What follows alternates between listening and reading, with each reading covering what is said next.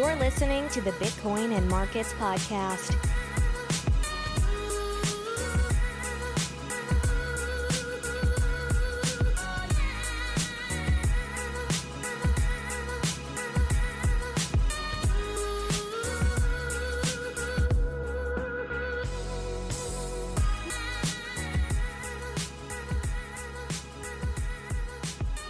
Hello, Bitcoiners. Welcome back to the show. My name is Ansel Linder. This is Bitcoin and Markets, episode 34 for February 9th, 2017. I want to give you guys a market update here because we've had a lot of crazy stuff happen over the last, couple weeks.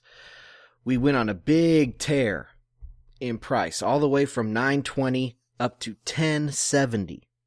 And once we got to, about 1040, I was calling for a pullback because we went too far too fast, and I just thought we had to relieve some of this pressure. Didn't go that way. It kept going up. Went up another $30 before it pulled back, and it pulled back all the way from 1070 down to 1,000. We had a quick reversal though, and made a new higher high up to 1075 before PBOC stormed onto the market and crashed the price again. So the announcement out of the PBOC was that they are going to require AML compliance from these Bitcoin exchanges. To comply with that, the exchanges are having to halt withdrawals for up to 30 days, at least on the spot market. Apparently, if you're trading futures, then there's no problem. But on the spot market, that's where the problem comes in.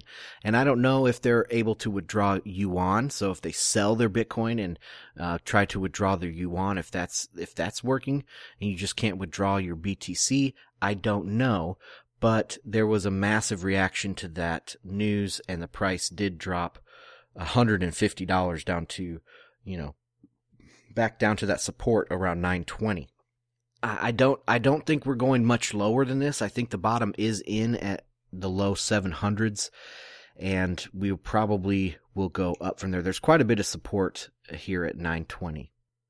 Okay, local Bitcoin's volume is 17.1 million over the last 24 hours, and Paxful volume is at 2.5 million. So right around $20 million OTC of Bitcoin, at least, peer-to-peer Bitcoin. This is not talking a big dollar OTC.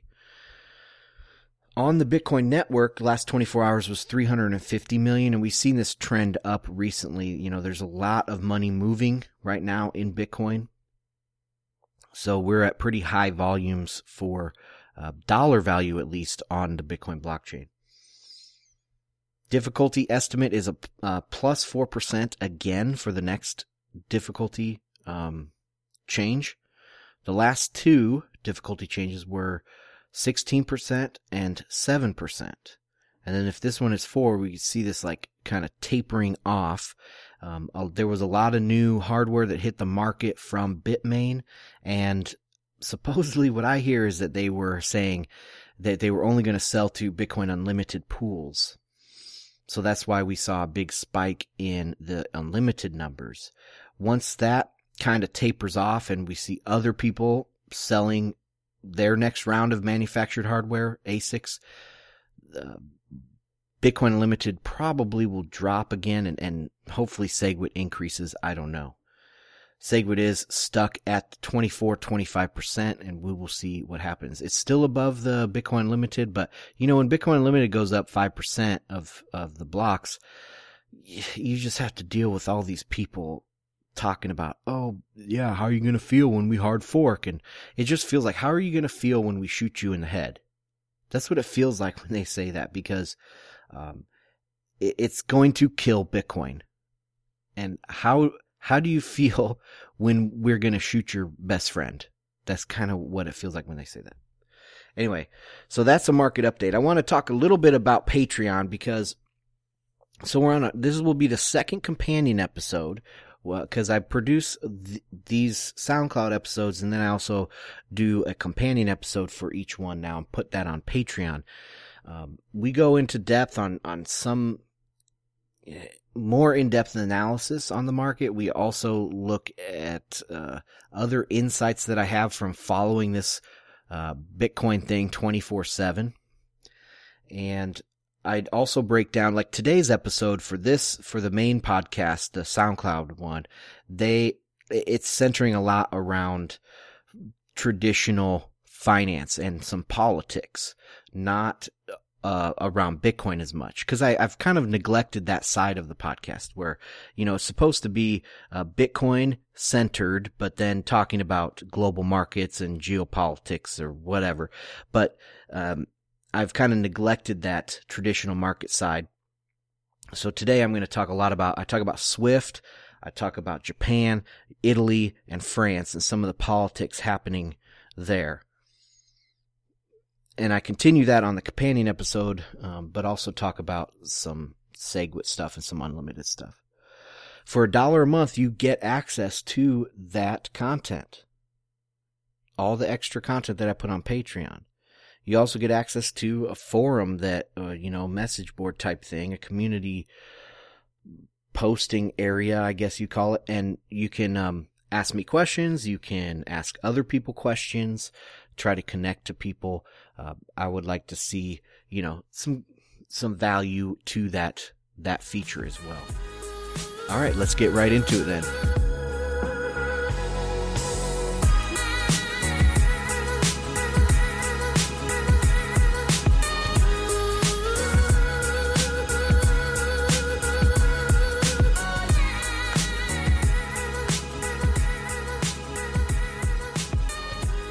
All right, guys, this is truly the season of chaos. There is a lot happening in the financial world, a lot politically happening with the shakeups of, the populist movements, the nationalist movements that we see around. Trump is the best example so far of this. But these little things are happening all around the world to the legacy financial system. And I want to just point out a few things here in this section of the show. Okay, so you guys know about SWIFT, right? Let me pull up what that acronym actually is. SWIFT is the Society for Worldwide Interbank Financial Telecommunications. And it's to send money back and forth between central banks, basically. Excuse me. But the T is for telecommunications. So you can tell that it's very fucking old. This is a very old, let me look up when they were freaking even made. Alright, that is not very quick on their website. I'm going to go to the Wikipedia page. Okay, it was founded in 1973. So it is very old. And they use technology that's very old. They have the base, their lowest layer code, their protocol, Swift protocol code, whatever that is. It's very old. And they're trying to upgrade the network, but guess what? They've reached the level of ossification. And ossification, right, is when things harden. And this code has hardened. They're made up of, this is kind of pre-internet architecture as well. So Swift is the central party, but their member banks have client software. Well, how do they get their clients to upgrade? It's really, really hard. And so now as we see these people progressing, we see people having, hacking, getting to the level of cracking Swift. They have a hard time in implementing new client software because these guys just don't want to upgrade. They don't have the expertise. They don't go through they have their ideas of what they need to do in their own country. They have their regulations, It's really, really hard to get them to do this.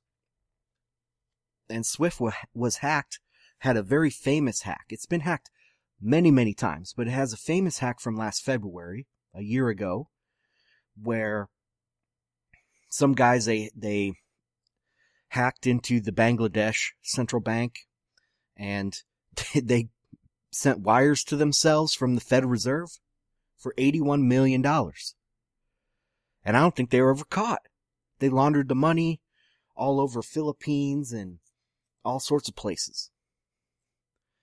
Well, this keeps happening over and over. On one of my first podcasts about probably summer of last year, I was talking about how they've had multiple, at that time they had multiple other hacks. And I read like one of these, it was like a newsletter that they send out to their member banks talking about these continuing to be hacked and they need to make some changes. Well, they implemented new security protocols or new security processes to the Swift system. And here's an article about this. I was just thinking about this the other day. I didn't see any news about it. This didn't pop onto my radar or anything. I was just wondering, hey, it's been a while since I heard about Swift. Let me Google it. And this is from February 1st of this year. So last week. From scmagazine.com. And they talk about Swift demands action from members as threat of cyber heists loom large. So even as these are continuing, you get an idea from that headline that they are having big time problems getting their people to upgrade the software.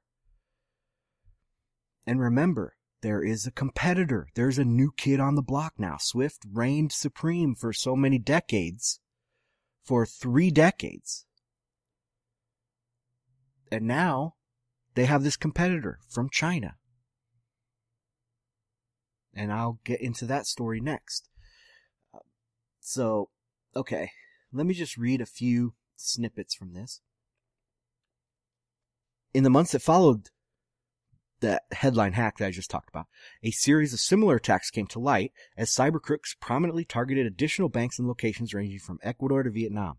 Although the SWIFT system itself was not hacked in these cases, there was a common thread. Attackers abused the service provider's operations by compromising its member banks and stealing their SWIFT credentials.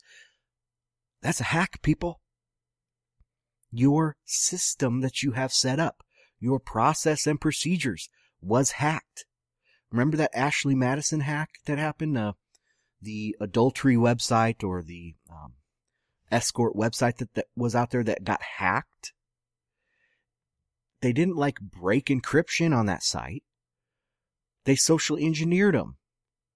And they went in and they called a bunch of numbers saying, hey, I need to reset my password, blah, blah, and they finally got up to get a manager's password by just making a bunch of phone calls.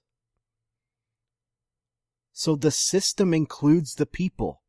The system includes all of these client nodes out there on this Swift network. The Swift network was hacked, and they try to play it off. But anyway, okay, continuing. This prompted Swift in May, so 3 months later, to launch a customer security program designed to get members to comply with recommended cybersecurity guidelines, practice two-factor authentication, and adopt updated Swift software featuring integrity verification and alert capabilities. So, I just picture these guys in the Philippines or Bangladesh or something, and they have their first and last name as the username and password as the password, or password 1234 or something. They're trying to get these people to use two-factor authentication. Oh man. Okay. So, this is a quote here from Stephen Gilderdale. He's a managing director at Swift and the head of this cybersecurity program. I mean, this is all hands on deck. He's a managing director and the head of the customer security program. All hands on deck for Swift. This is red alert We are in trouble. Okay, so here's what he says. Excuse me. The proactive intelligence gathering and forensic work being undertaken by our customer. Okay, let me skip that because it's not as important as this part. Okay, quote, fortunately, a good number of recent attacks have been ultimately thwarted. In a few instances, the correspondents have observed and stopped suspicious messages. In others, the attacks have been identified and the frauds ultimately prevented as a direct result of measures introduced through the CSP, the Customer Security Program. So, that very first part, fortunately, a good number of recent attacks have been ultimately thwarted. What's a good number? That's suspicious. If he doesn't say most or almost all, it's definitely not all attacks. Okay, he's just saying this right here. It's not all the recent attacks. And if he uses the term a good number, I think it's purposely misleading. So I would put it probably about 50%. I mean, if it were 80 or 90%, he'd probably say that. Or he'd say most. So 50% or under is my opinion on this. Oh man. And they're in trouble. They cannot stop these attacks. And this makes me think that all of this blockchain stuff, all these banks have been so about blockchain because they realized that their systems were built in 1970s. Swift was built in 1973, or started. It's probably built out over the next decade. But it started back then, and all the banks realized that they are in the same boat as Swift. And as soon as soon as the hackers start getting into the banks like this, they figure out and they have some simple malware that they can use on these banks to transfer money, to launder money, whatever. It's game over. And so they're like, oh my God, red alert, red alert, red alert. We need to get blockchain. Blockchain's our answer. And they're blinded by this internal panic. I feel a panic. I feel a panic from these people, which is good. Okay. So then this other lady, Patricia Hines, she's a corporate banking senior analyst at Celent, a research and consulting firm specializing in IT in the global financial industry. She has a quote at the bottom of this article. Quote, I believe that there has been an impact on confidence in Swift and their inability to take prompt and effective action to cyber attacks.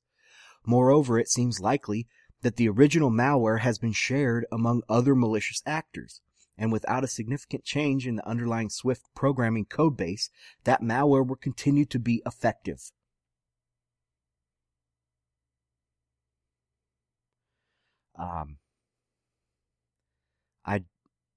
This is really, really big news, and I can't believe more people aren't on top of this, because Swift it's an important part of U.S. foreign policy. Remember when Russia, the sanctions, this is back with the Ukraine situation in Crimea, Russia, the sanctions were going on Russia, and they threatened to cut them out of Swift. I mean, Swift is a huge, huge ace up the sleeve for the West. And it's dying right now in front of us. So where are these people going? Well, they're going to the Chinese alternative. And that's the next part here I want to bring up is another story from Japan. Well, it's from the Nikkei.com, the Asian Review. Japanese regional banks to join yuan payment network. Hiroshima Bank and 13 other Japanese regional banks will connect to an interbank payment network that enables direct yuan wiring to mainland China, a move that will lower transaction fees and boost convenience for customers. So, I don't know if China's in the SWIFT network. I would assume that they are, but there's all sorts of regulations that go on with dealing with Chinese banks. And so they created this parallel payment system to deal with China. But hey, if there's a bank in Dubai on this Chinese International Payment System, CIPS, CIPS, and there's a bank in Tokyo on it, well, they can just send to each other. They don't have to go into mainland China and then into Tokyo, I'm guessing. Okay, so this is a parallel network to SWIFT, and it's growing. And all of these banks that are getting hacked, I mean, would you rather which is a better pitch here? So SWIFT comes to the Central Bank of Bangladesh and says, you have to upgrade your system or else. Or China coming up to you and saying, hey, this is great. We have modern technology. It's super cool. We want to include you in our growing, network. So there's so many pluses for you to connect with China and all this stuff. Of course they're going to go with the Chinese. The only reason why they stick with SWIFT is because of the drones. They're going to get droned to death if they don't. But that threat is weakening because the U.S. is back on their heels diplomatically.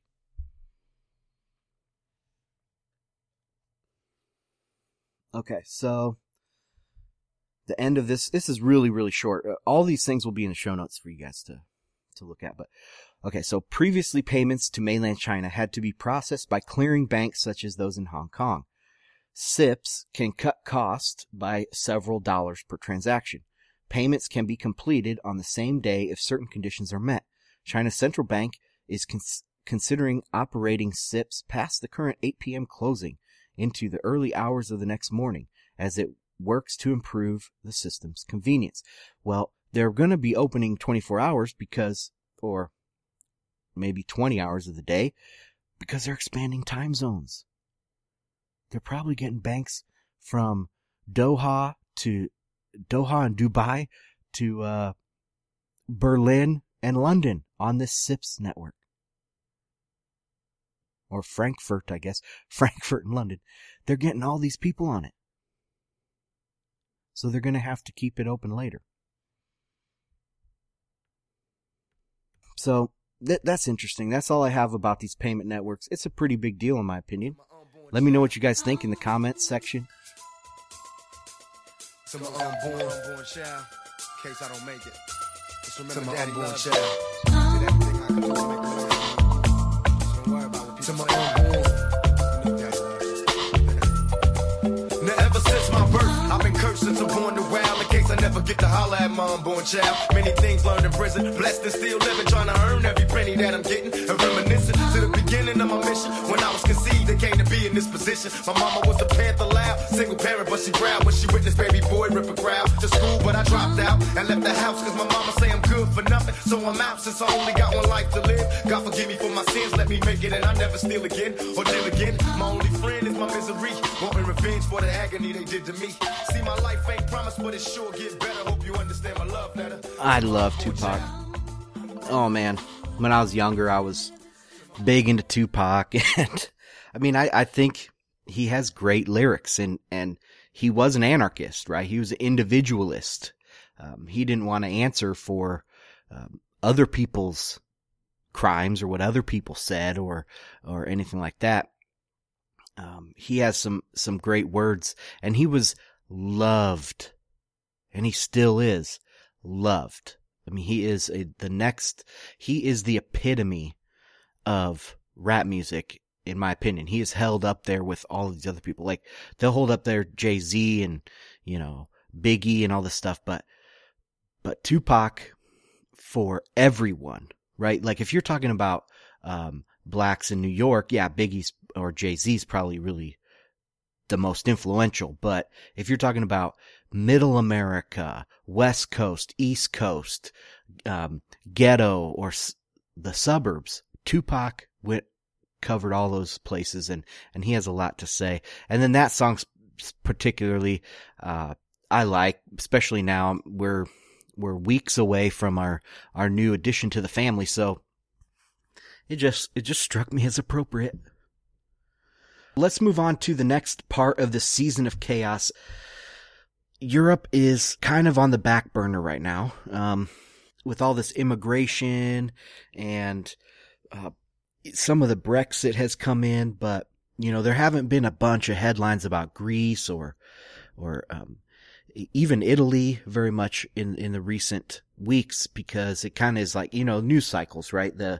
They'll hit it really hard right around, say, the Italian referendum, and then you won't hear anything for a while, at least in other countries.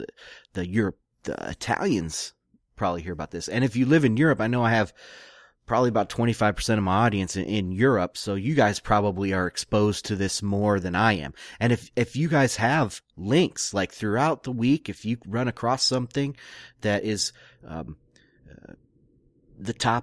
topical to sovereign debt or European chaos, exiting the euro, exiting the EU, send it my way. I'd love to read it. You guys have more access than I do to that kind of news, or it's on your radar better than mine. So, okay. This is from Mike Shedlock. He has a website called mishtalk.com. It's recently a new website. Let's see. He talks about, there you are. Okay. So I'm going to talk about Italy first, but then I'm going to go into France, because there's some stuff happening in France that I think is pretty damn important. So, okay, Italy first. Now, they had that Italian referendum, and that Italian referendum went along with this globalist backlash, the populist movements around the world. Because Matteo Renzi, he was, I think, like the 5th prime minister in so many years, and he's an insider. He's a globalist. He's a Eurocrat. Okay? And so he was in there. He's like, we need to push through these things, but the parliament is not pushing these through. It can't pass. There's too much opposition. So I need to strong arm this. I'm going to refashion the lower house, I guess. It's like the popular one, or the one equal representation, I guess. So he wanted to refashion that. And that's what the referendum was over, and it was a resounding no by the people. No, we're not going to do that. And he said, if I lose, I'm going to resign, and he did that, surprisingly. A lot of people were surprised that he actually resigned. But now there's calls for a new election. So another guy was put in as prime minister. Like an interim prime minister until elections could be called. And they were supposed to be scheduled for 2018, I believe. But I think the president appointed this prime minister. However that works, I'm not exactly sure. But there's an interim guy in there. But there's calls for an early election. People don't want to wait until 2018. They want to actually have their voices heard now. So there's all this call for these early elections. And what does that look like? Well, there's a new big political player in Italy, and that is the Five Star Movement. It's a political party. It's an anti-Europe party. In all the polls, they're polling about 30 to 40%. I mean, that's pretty big in these European countries where there's 8 political parties, major political parties. In the U.S., it's weird because we only have 2. So if one of the political parties has 30 or 40%, that's nothing. I mean, that's almost an absolute minority on everything.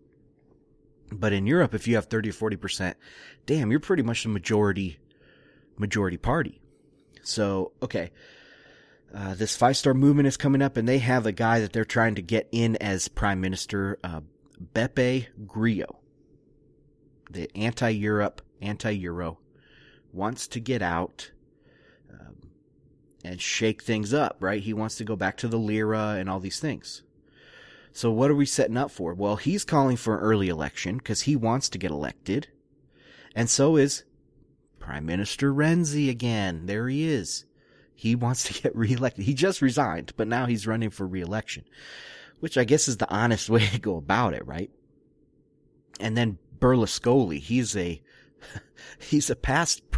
the prime minister before Matteo Renzi that got sent to prison for fraud or something. And so now he's out and his probation comes up at the end of 2017. So he wants to put off the elections until 2018 and he wants to run again.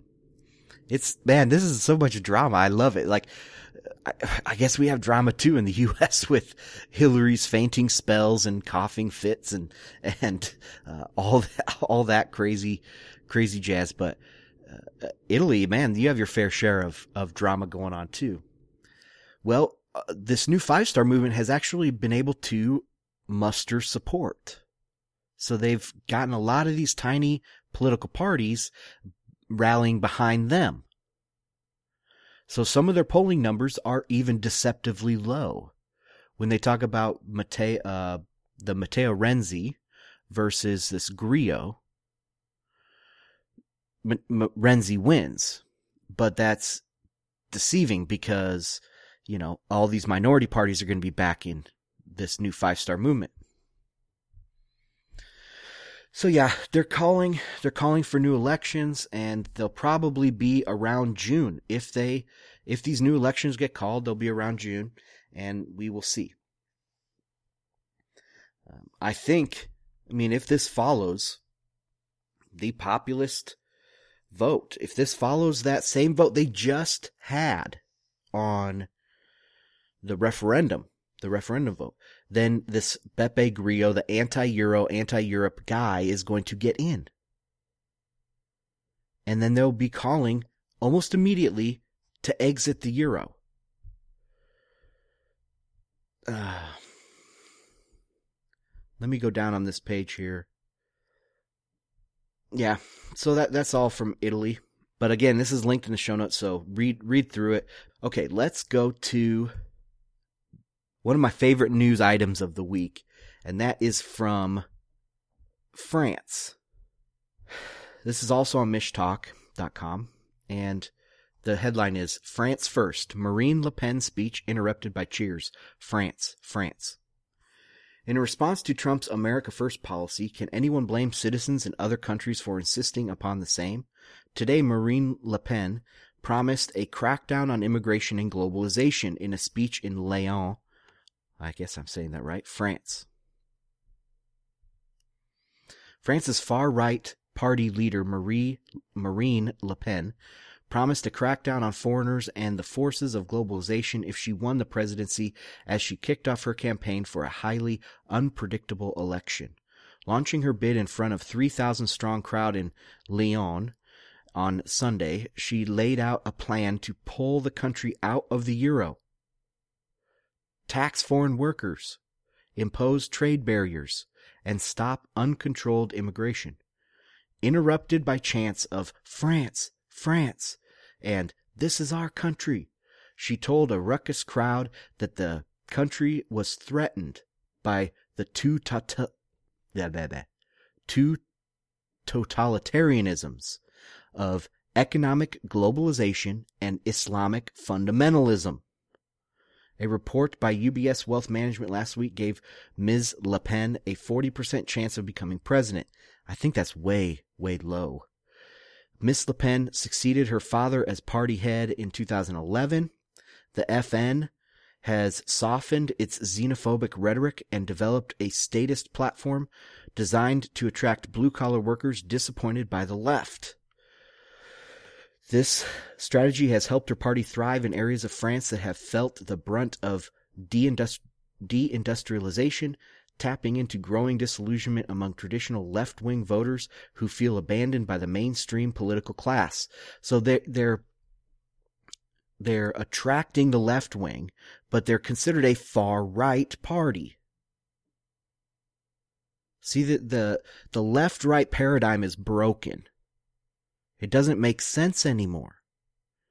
I think you have the real thing, like in the U.S., way back at the beginning of the United States, they had the Federalists and the Anti-Federalists. So the Federalists, they wanted, strong central government. And the Anti-Federalists wanted states' rights and individual rights. They were strong centralized power.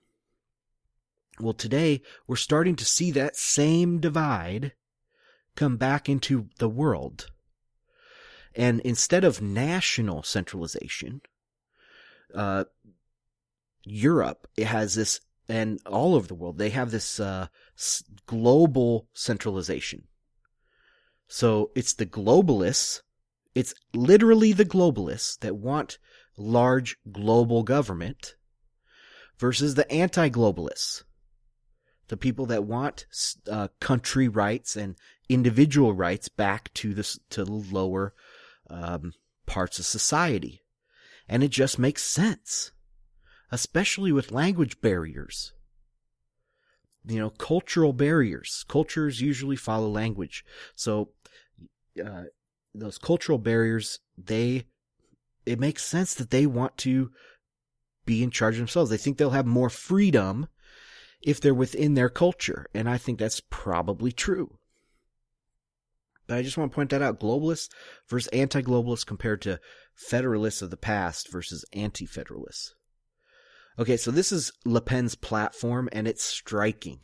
1. Special tax on job contracts for foreigners. 2. Slashing migration by 80% to 10,000 people a year. 3.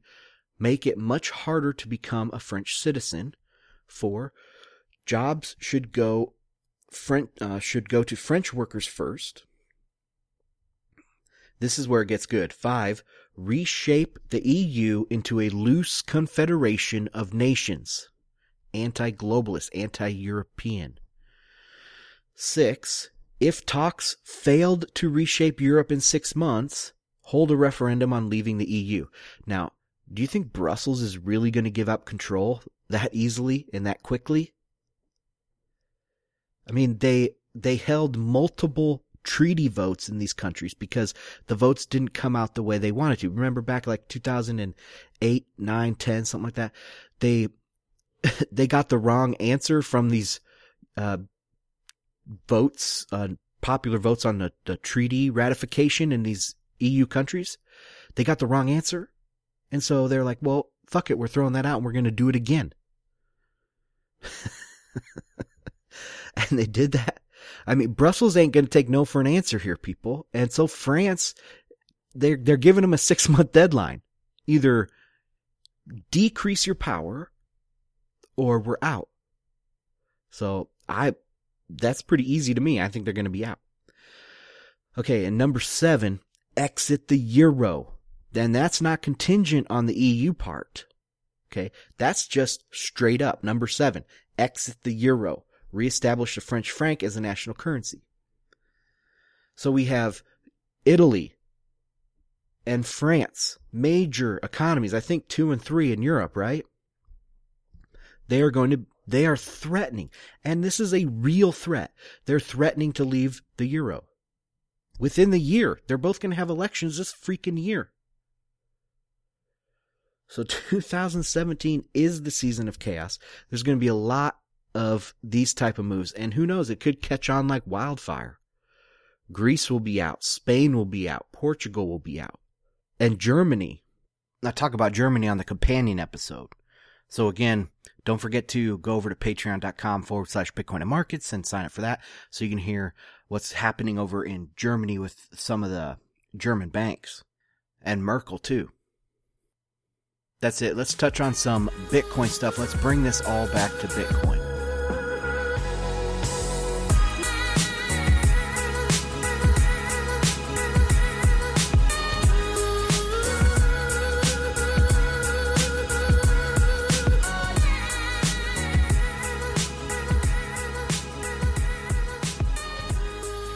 We are in the summer season.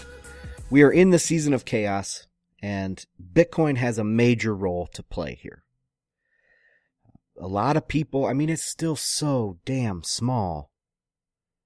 It's $1,000 and everyone's going crazy about it, that knows about it, that's invested in it. I mean, they're going nuts for it. But in reality, guys, Bitcoin is still very tiny. And it's not ready for massive, retail uses. But that's okay. You know, a lot of my day is trying to explain the scaling debate to people. I'm on multiple message boards. I talk to multiple people on email. I try to explain the scaling debate in a very logical way. And a technical, game theoretical, but simple way.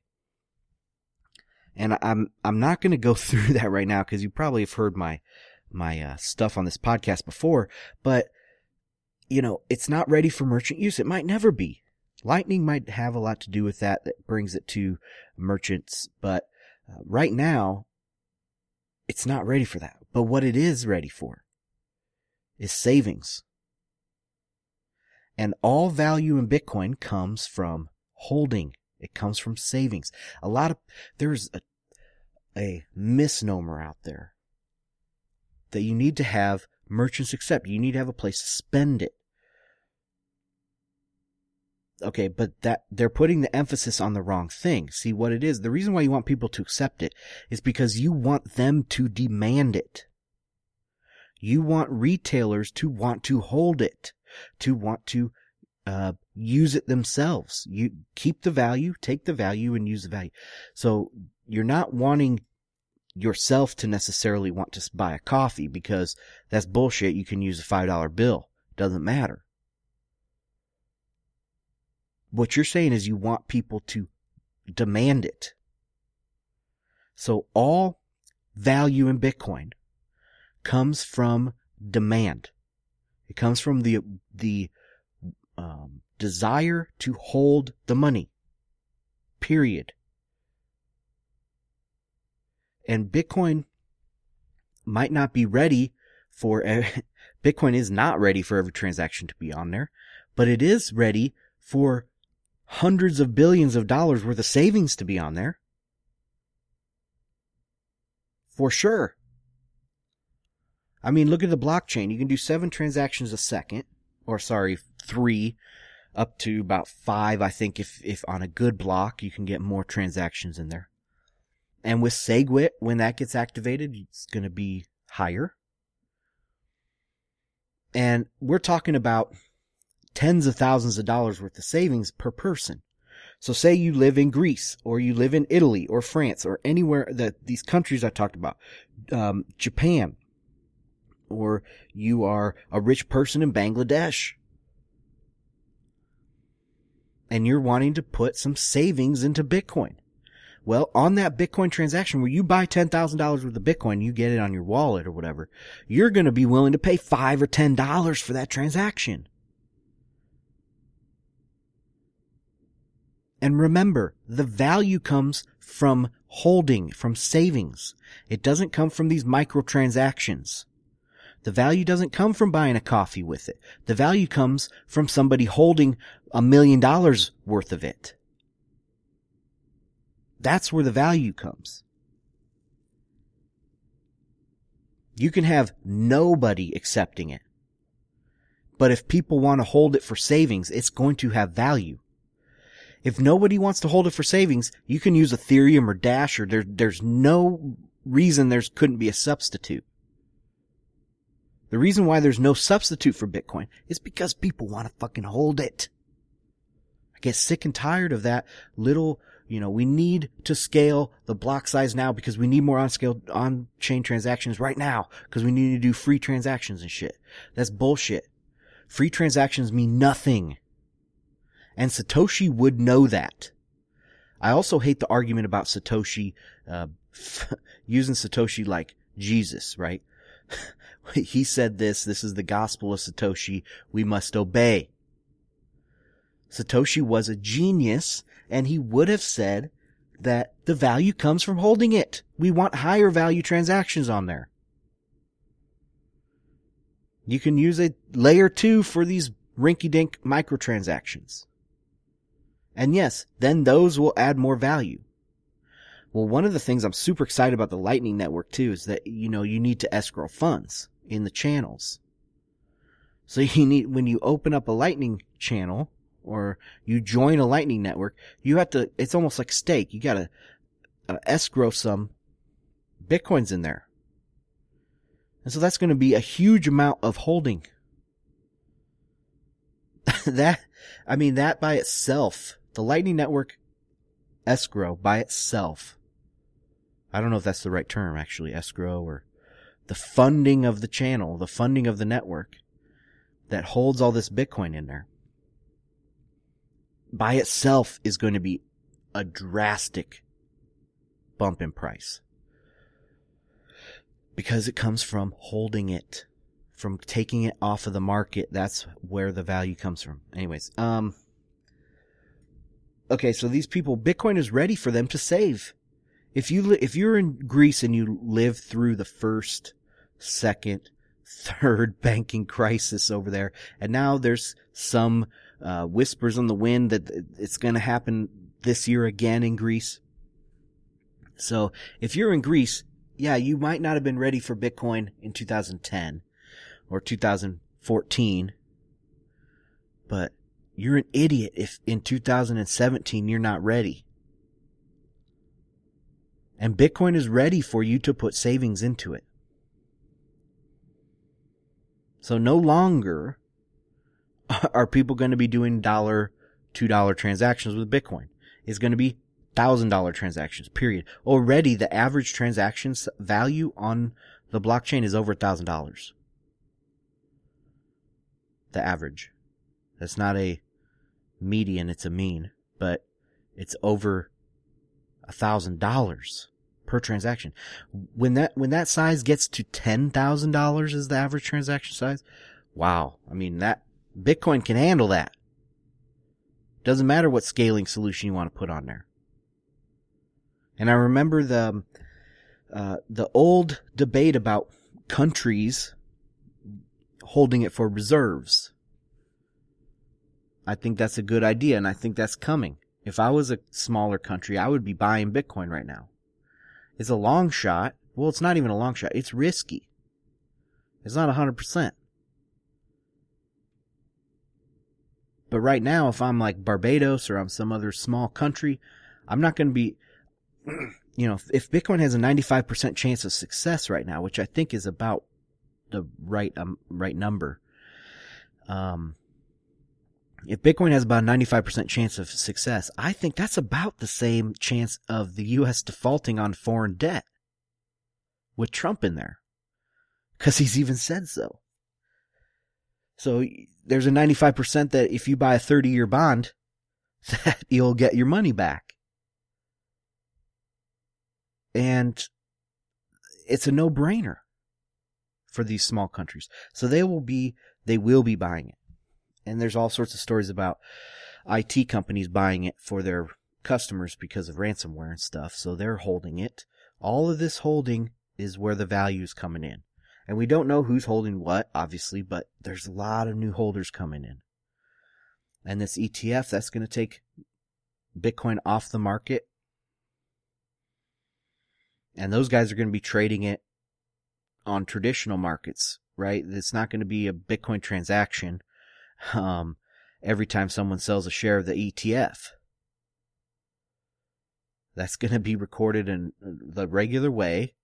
And if you want delivery, then they'll send it to you. But most people won't take delivery of ETF stuff. So that's another way to scale and to add a big blob of holdings. That's a wrap for this episode, guys. Thank you so much for joining me. My name is Ansel Linder. This is Bitcoin and Markets.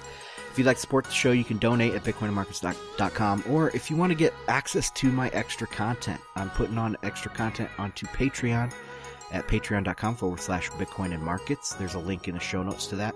For $1 a month, I give you about a half an hour of extra content per episode. Today, we're going to be talking about Germany, Deutsche Bank and their Russian money laundering stuff, Iran and their dropping of the dollar in retaliation, major currency wars kicking up there, and a Senate letter to the Federal Reserve, to Janet Yellen, with tough talk. And of course, always, Bitcoin is weaved throughout that. We're building a community there. There's been several questions already. We're only 2 weeks into the Patreon, and I'm liking it. I'm able to talk to you guys more and more personally. So join me over there. That's it. Buy a Bitcoin. Peace.